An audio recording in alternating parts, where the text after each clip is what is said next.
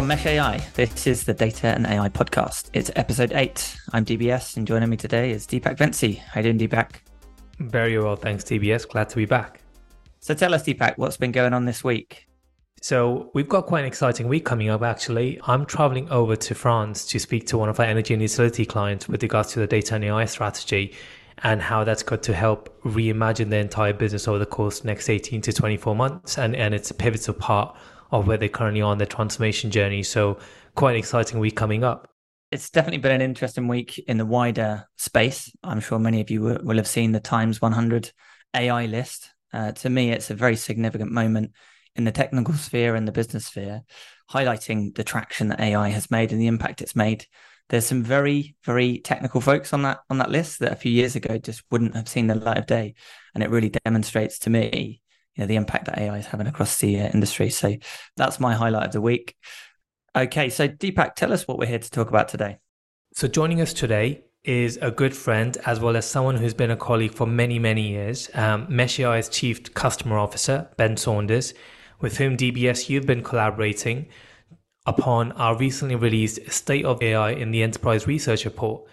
This report's been months in the workings and is based off responses from more than 200 business leaders who've given us their honest and independent point of view on what enterprises are and are not doing with AI. So if you're someone who's often got imposter syndrome, given all the buzz that we're hearing about AI in the news and what companies aren't doing, this will give you quite an honest perspective of what is and isn't working with regards to enterprise AI adoption. Welcome, Ben. How are you doing? Yeah, I'm very well, thanks, Deepak. Thanks very much for having me along. I guess this is my first stint on the Mesh AI podcast, so I'm excited to share a little bit more insight about the research and hopefully provide some further substance as to why we did it and ultimately what impact we'd like it to try and provide to our customers and the wider industry as a whole. So Ben, we talked about this research back end of the year. I think it was February. Why don't you talk us through where the idea came from, why we've done it, and how others can benefit from the research we've executed? I guess first and foremost, it feels a lot like 2023 has been the year of AI. If we think back as far to February, March time when OpenAI was released to the world and really kind of increased the subconsciousness of artificial intelligence in boardrooms across the world, we really wanted to make a bit more of a concerted effort around separating fact from fiction and provide customers with some substance as to what others were doing in their respective sectors, whilst giving them a flavor of the potential opportunities and challenges that not only their organization is likely going to be experiencing, but what others across a wide variety of industries are also going through when we start to talk about, the burgeoning adoption of AI. I guess it's probably really important to just kind of touch on this as well, that this wasn't my brainchild. This was the culmination of, cross-functional teams within our business, from marketing, our data team, and especially so our AI team as part of our company day back in February, March time, I think it was, when we all got together and we kind of agreed on some key objectives and results that we wanted to achieve over the course of the year. And ultimately, the culmination of that was this research paper. So it's something that we've said collectively. We wanted to establish a bit more of a voice and an opinion in the industry about what actually is the state of AI adoption. Going back to that mythic of separating fact from fiction, what we really wanted to do was establish this as an annual research insight that we will release on a yearly basis. So hopefully 2023 is the first in many, many iterations of this research. And I think we're firm believers that you can't necessarily improve what you don't measure. So I'm hoping that what we take from 2023 will show patterns of evolution as we move into 2024. And then when we get to 2025, we'll see a vast array of differing views, vectors, and perspectives around how AI has kind of scaled in the enterprise. And that for me was a super important piece of thought leadership that we had to generate within our business, but ultimately use that as a mechanism to help our customers in their respective journeys as well. So it might be worth, Ben, just giving the listeners a rundown of the types of topics in the report.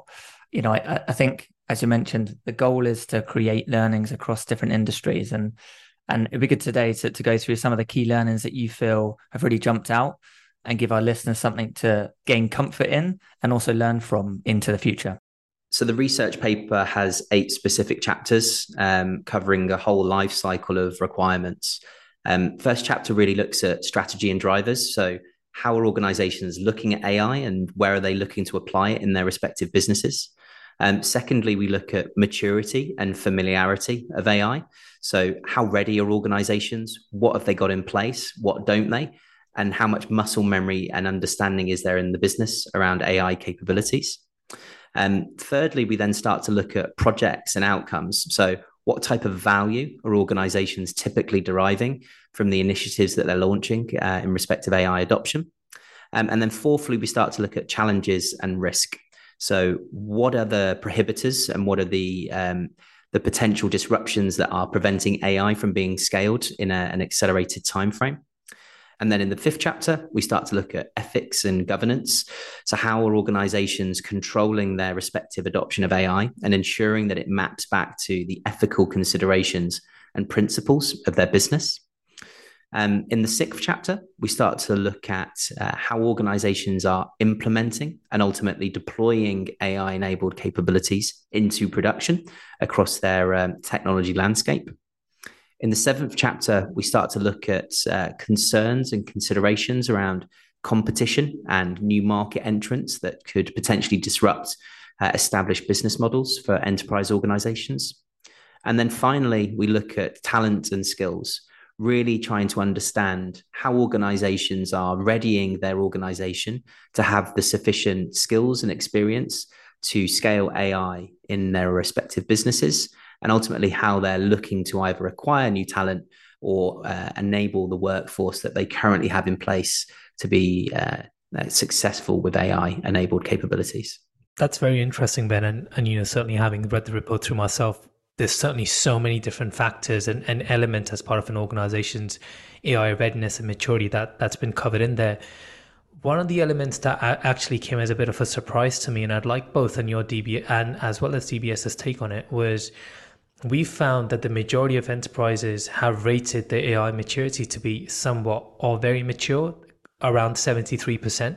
I think safe to say if we would have run a survey like this perhaps a year and a half to even 2 years ago, that number would have been significantly lower.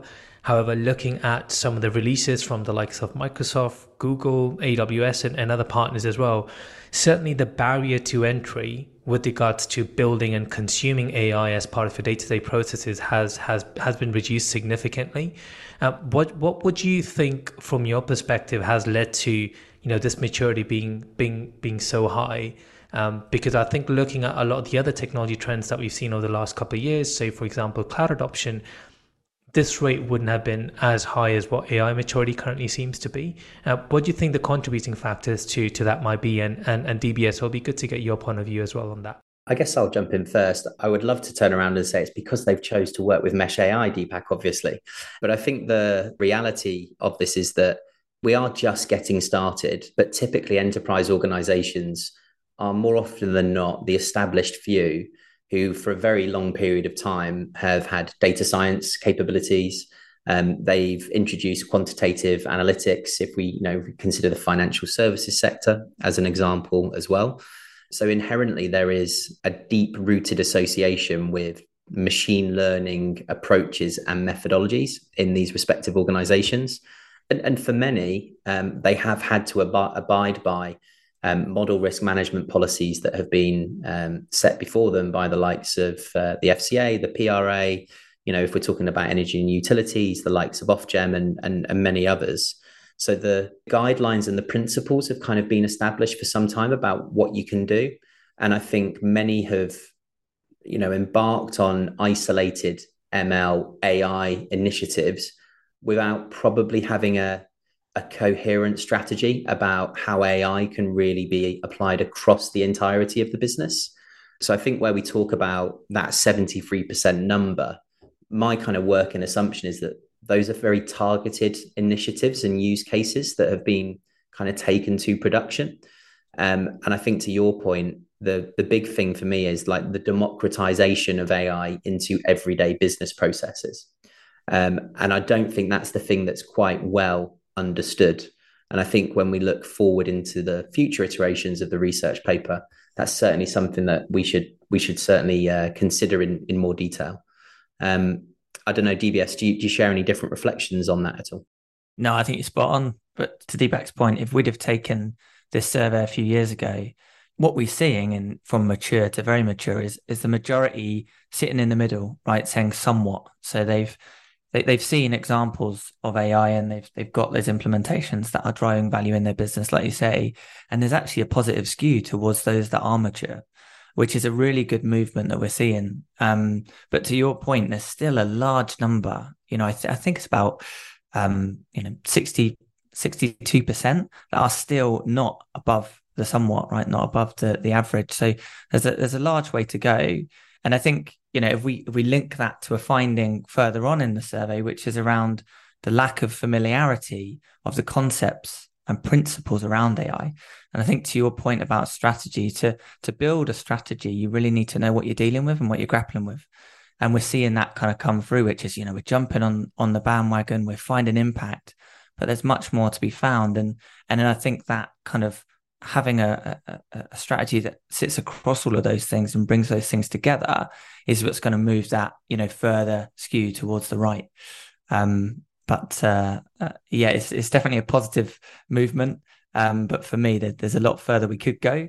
And I guess that comes to the next question, Ben, of kind of how. And in our report, we kind of start by looking at the strategy piece and we look at the maturity, but then we come on to outcomes. And I know this is an area that, we as Mesh are passionate about, yourself are passionate about. How do we move the needle so that those impactful projects, and we've got, some statistics on that as well, which show we're seeing more projects. It's not 80% failure anymore, right? But it's also not 80% success. So, how do we move the needle even further to drive outcomes across the whole enterprise? So I think the thing for me, right, is just to kind of go back to that previous point, almost 80% are seeing success. I think that for me just confirms the necessity to double down on AI adoption, and ensuring that you've got a really sound strategy aligned to your kind of big key business initiatives. We speak to enterprise customers and we're in a fortuitous position to speak to CXOs on a day-by-day basis. But it's always important to ensure that your data strategy and ultimately your AI strategy are fundamentally aligned to your business strategy, right? And I know it sounds really simple in terms of me kind of making those sweeping statements, but more often than not, a lot of enterprise organizations seem to forget about the necessity of aligning the technology capabilities to business outcomes. And the number of times that we've been in a situation where organizations have embarked on building a field of dreams and a panacea of enterprise data capabilities, as an example, without actually associating that to the needs of the business is more often than not. But I guess to kind of go back to your point, how do we get started? I think earlier in the year, we released DARA, the Data and AI Readiness Application, to kind of provide that initial litmus test where organizations can first and foremost understand, generally how ready each respective part of their business is to embark on an AI adoption journey, and more specifically, looking at opportunities where generative AI could be applied in their business. I mentioned at the top end of the call, you can't measure what you don't improve. So getting that initial baseline and understanding of where are we and where do we need to go, but then mapping that to more objective considerations in terms of the business impact is super fundamental. I think the reality of it is we could all say, let's do some isolated proof of concepts and let's do some incubation, and then let's take these use cases all the way to production. That's quite formulaic in respect of really how to do this in a kind of methodical approach. But I think at the heart of it all is fundamentally, first and foremost, you've got to get your data in order. If we look at enterprise adoption, and we've seen lots of commentary in the public domain around the hallucinogenic behaviors of certain large language models, as an example, you fundamentally need to make sure that you prevent those hallucinations from occurring in the first place.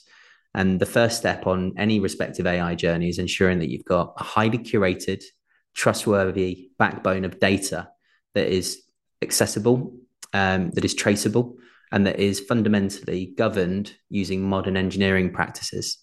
If we can't enable that in the first instance, everything above it will ultimately be a tidal wave of disruption across your business, and you won't get the impact that you'd expect from an AI adoption journey. So fundamentally, establishing your domains, getting the data sets curated, making them discoverable through data catalogs, but ultimately looking at ways in which that can then be embodied. So I'm mindful there's a couple of things there, but the fundamental here for me is if you're going to get started and you're serious, you kind of really need to get your data order in the first instance. And I think that was something that was a significant standpoint that came out as part of the research. Hopefully my subconscious ramblings there were coherent enough in terms of the audiences listening. Yeah, they were, Ben. And actually, they link very nicely to some of the topics we've talked about before. And we've spent a little bit of time talking about, obviously, the hype and buzz of Gen AI. And for me, that final point you mentioned, which is don't forget data, because it's what allows you to do everything on top of it, actually has heightened that focus. And we'll come on to ethics in a moment. But I think it's, for me, and for all of us who care deeply about getting those foundations right, it's actually helped us, right, to focus back on the things that will drive the long-term value of these underlying technologies. No, totally. And look, right, I think I was fairly flippant in my remarks around taking use cases, right? I mean, that is a sound approach. I'm not a fan of the terminology myself, but understanding the business outcome or the initiative that's going to make you money, save you money, or reduce risk is fundamental to kind of understand.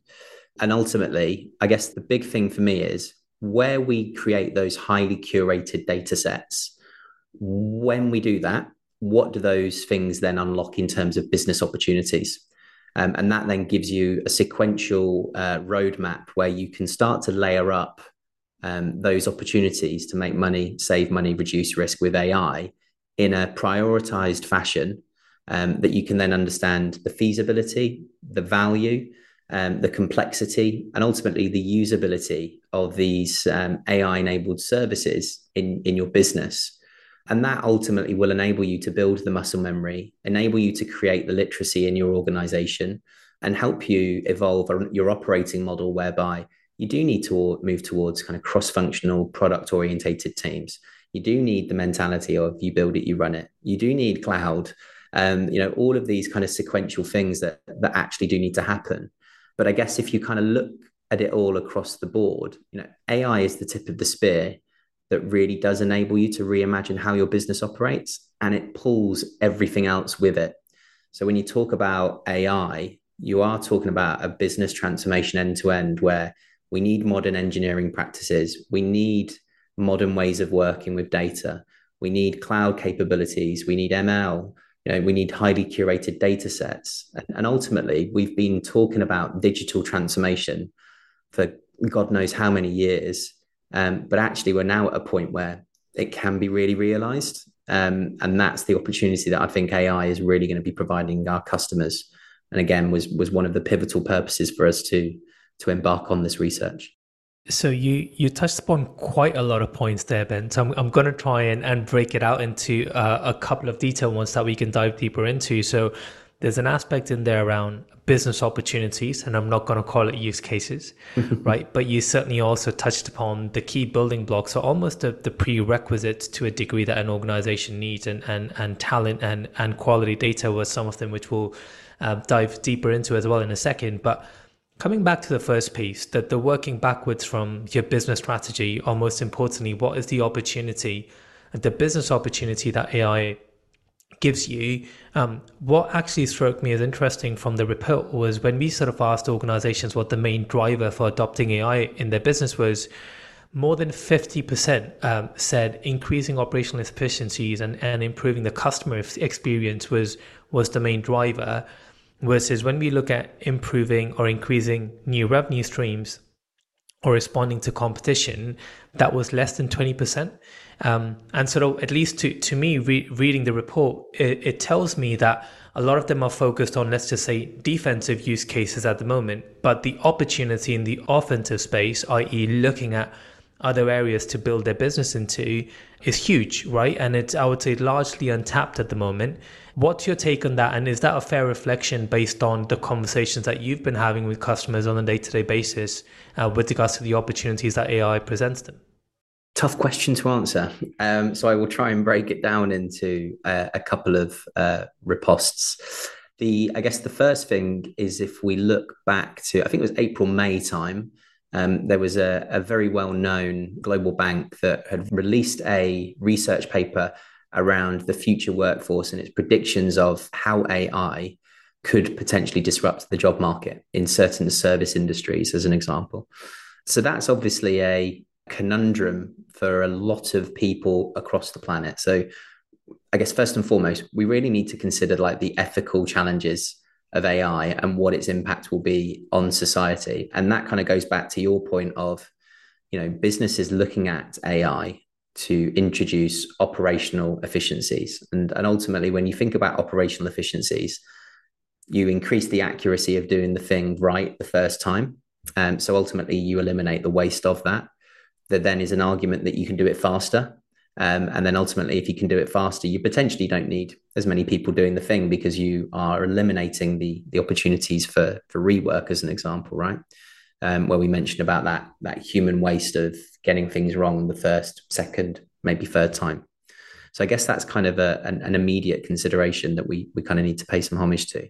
But when you start to think about this more broadly, it's always quite easy to introspect and think about what we can do internally with AI, because it's probably a little bit safer to learn within your own organization about the business impacts that could have, both positive and negative, before you start to unwield AI in a production context where ultimately it's consumer and or customer facing, which is always a precarious position for a number of organizations to consider, because they've dealt with their customers in a specific way for many, many years and have established brand reputation that could have been traded on personal relationships, brand affinity that's been attributed to established marketing campaigns and personas and real deep-rooted brand iconography that are founded on values.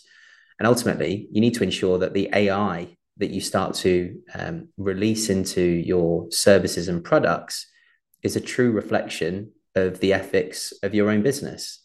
And you wouldn't want AI to behave in any way or form that you wouldn't want your employees to behave.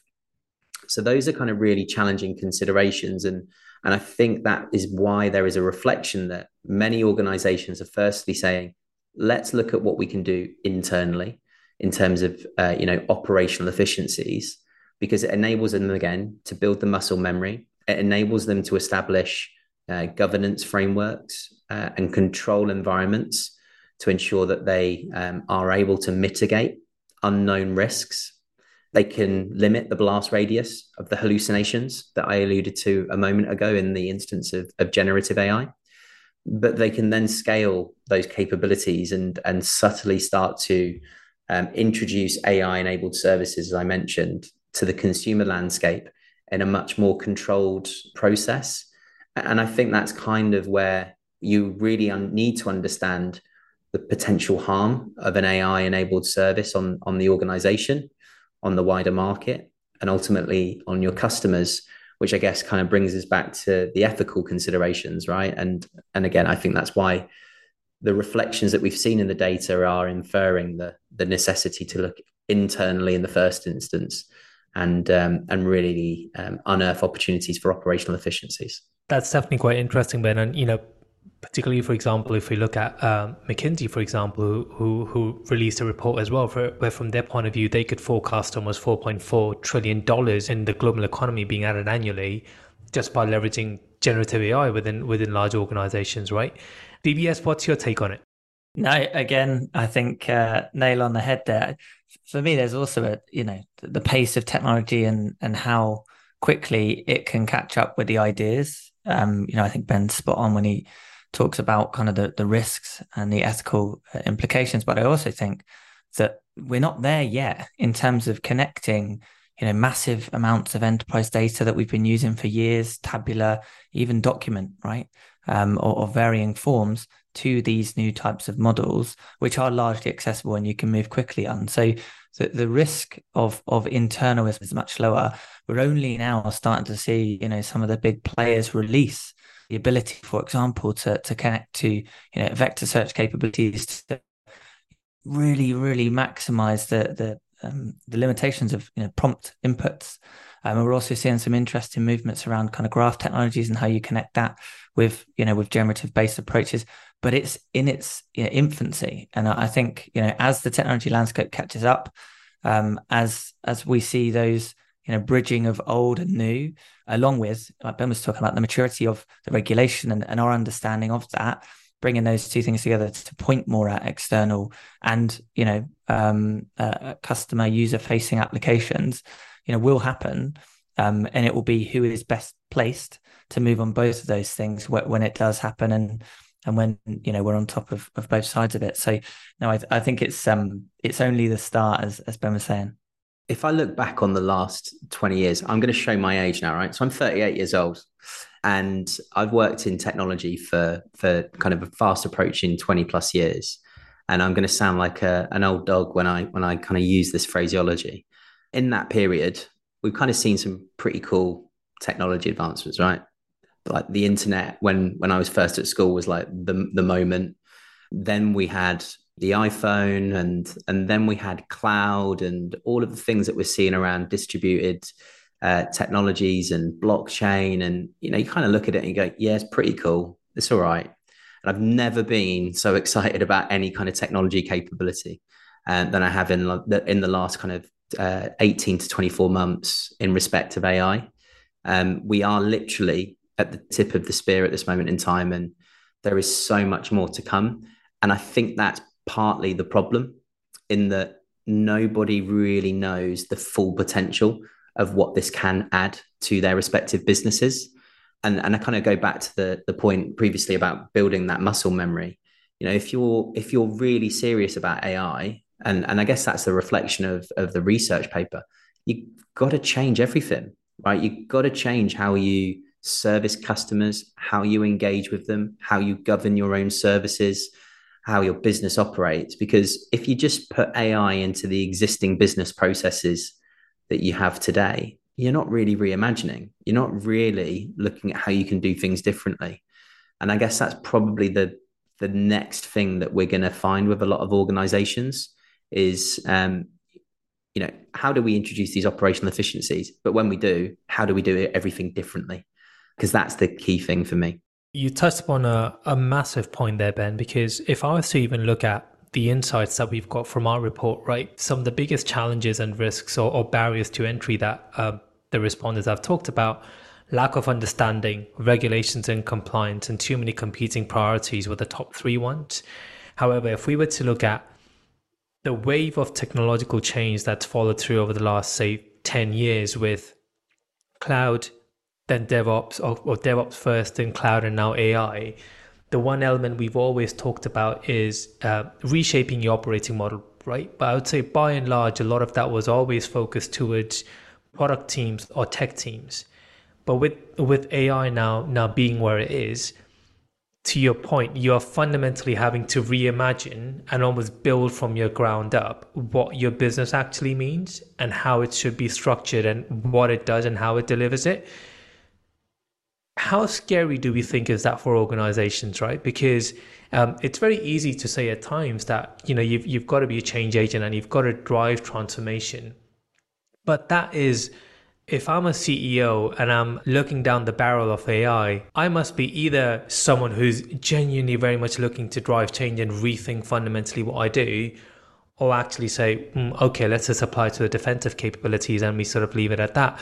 Do we think it's going to come down to that, i.e. those who just use it for the defensive use cases will only see so much value, but unless you fundamentally reimagine what you do and how you do it, you won't actually have AI drive all the value proposition that it actually can deliver upon? I think the reality of it is you'd never know, right, if you don't try. And that's unless we can have a mythical model that will predict the future for all of that, for all of our enterprise customers, I don't think we're ever going to be able to answer that in totality. I guess the paradigm for me, though, is let's just use generative AI as an example, right? And let's say at this moment in time, you've got a huge outsourced agreement with, a major organization who does all of your IT development for you. That comes at a significant overhead. It sometimes comes with a significant level of stress for the business when they're not necessarily dealing with people that are in a closer proximity to them. The argument there is you don't need the 500 people or the 2,000 people to help you on this. You can probably now supercharge a highly skilled team of SMEs who are in a closer proximity to your business with generative AI capabilities, right? And I think there's been some studies of late that are showing 50 to 60% productivity gains of the application code that's being written by software engineering teams, as an example, right? So if you get that 50 to 60% velocity increase, and by the way, you also get an improvement in code cohesion, the performance of the code, the security of it, because you're not necessarily violating any known open source vulnerabilities. Why do you need that? And that kind of, if I was a CTO, CIO, CXO level, I'd be looking at those types of capabilities and saying, I can reimagine my workforce. I can get closer to the business. And actually we can break down some of these silos and barriers because, again, the opportunity to generate new ideas, new products, and new services is but a click of a button away. There's the opportunity is insurmountable. It's very easy for me to say this when I work for a data and AI consultancy, but we kind of need to, right? Because if we don't, we're not going to necessarily maximize the opportunity that, as DBS mentioned a moment or two ago, we're literally just getting started. So Ben, you touched on our dear friend, our Copilot, and our coding capabilities that the generative AI has given us, and the efficiency gains. And that's just one example of the skills that were previously, difficult to acquire. In one hand, we've seen a step change that takes you from being an average developer coder to a good coder. Outside of that, across the report, we've seen challenges of connecting data, connecting that to AI, connecting across different types of AI and the technologies that facilitate it. So there are still a lot of challenges that exist to go from, where we are today, where we are in the future. Just want to get your views on talent and attracting talent and upskilling talent. And, if we really want to move in the directions that we've been talking about today, how can enterprises really do that in the face of what is, a difficult challenge? Yeah. So look, I guess the long and short of it is everyone is trying to fight for the same skills in a talent market that is incredibly competitive. And I guess there's a couple of things that you can do to get the right people into your business. You can create an environment of experimentation and innovation and promise them the world in terms of being able to build their own skills and experience using some incredibly cutting edge technology. I guess the second one is create a great culture and an environment where they want to join your business and get behind some pretty important and compelling challenges across society. So, whether that be the race to net zero and the energy transition as an example. And I guess thirdly, you pay them pretty damn well, right? And more often than not, you will get two of the three. And if you get two of those three, you're probably in a pretty good position in terms of your prosperity from an employment perspective. But I guess the kind of old adage that I mentioned earlier, right? Sometimes you have to breed your own unicorns. And I'm a firm believer that nobody knows our customers' data better than our customers. And they actually know their own businesses probably more so better than any external third party. But what they don't necessarily have is the engineering credentials to safely and securely apply AI in an accelerated timeframe, which ultimately is why organizations like ourselves exist. And I guess when you talk about breeding your own unicorns, there's a couple of ways in which you could do that. You create sandpit environments where people can go and do that experimentation in a safe and secure and ethical way without any kind of fear of repercussions if machine learning models or AI-enabled services do start to behave erroneously and add risk to the business. You can establish an internal network of SMEs in your own respective organization who can be there as the champions for AI. They can be seen as the beacons of light for others to follow. And they can also be there to act as a support network to educate the workforce around AI literacy, AI culture, and ultimately establishing the technical capabilities in your organization. So again, you can build that fundamental muscle memory. I guess the final point that I really wanted to kind of just touch on here, though, is really looking at establishing an operating model that enables your people to thrive. So where we've spoken about public cloud and having automated guardrails in place so that the control environment that you can apply machine learning and AI within is constrained to a certain extent, but it's constrained for the right reasons. So people know the parameters and the boundaries that they can operate in, and the vectors that they can't. And that fundamentally enables the opportunity for safe experimentation with AI. And I guess that kind of whole notion of enabling your people throughout a transformation is fundamental. So sometimes having the assistance of a partner who can provide you with an accelerated impetus of highly skilled SMEs where you can perform paired programming. You can run immersion days to help build further capability, skills, and experience in the organization.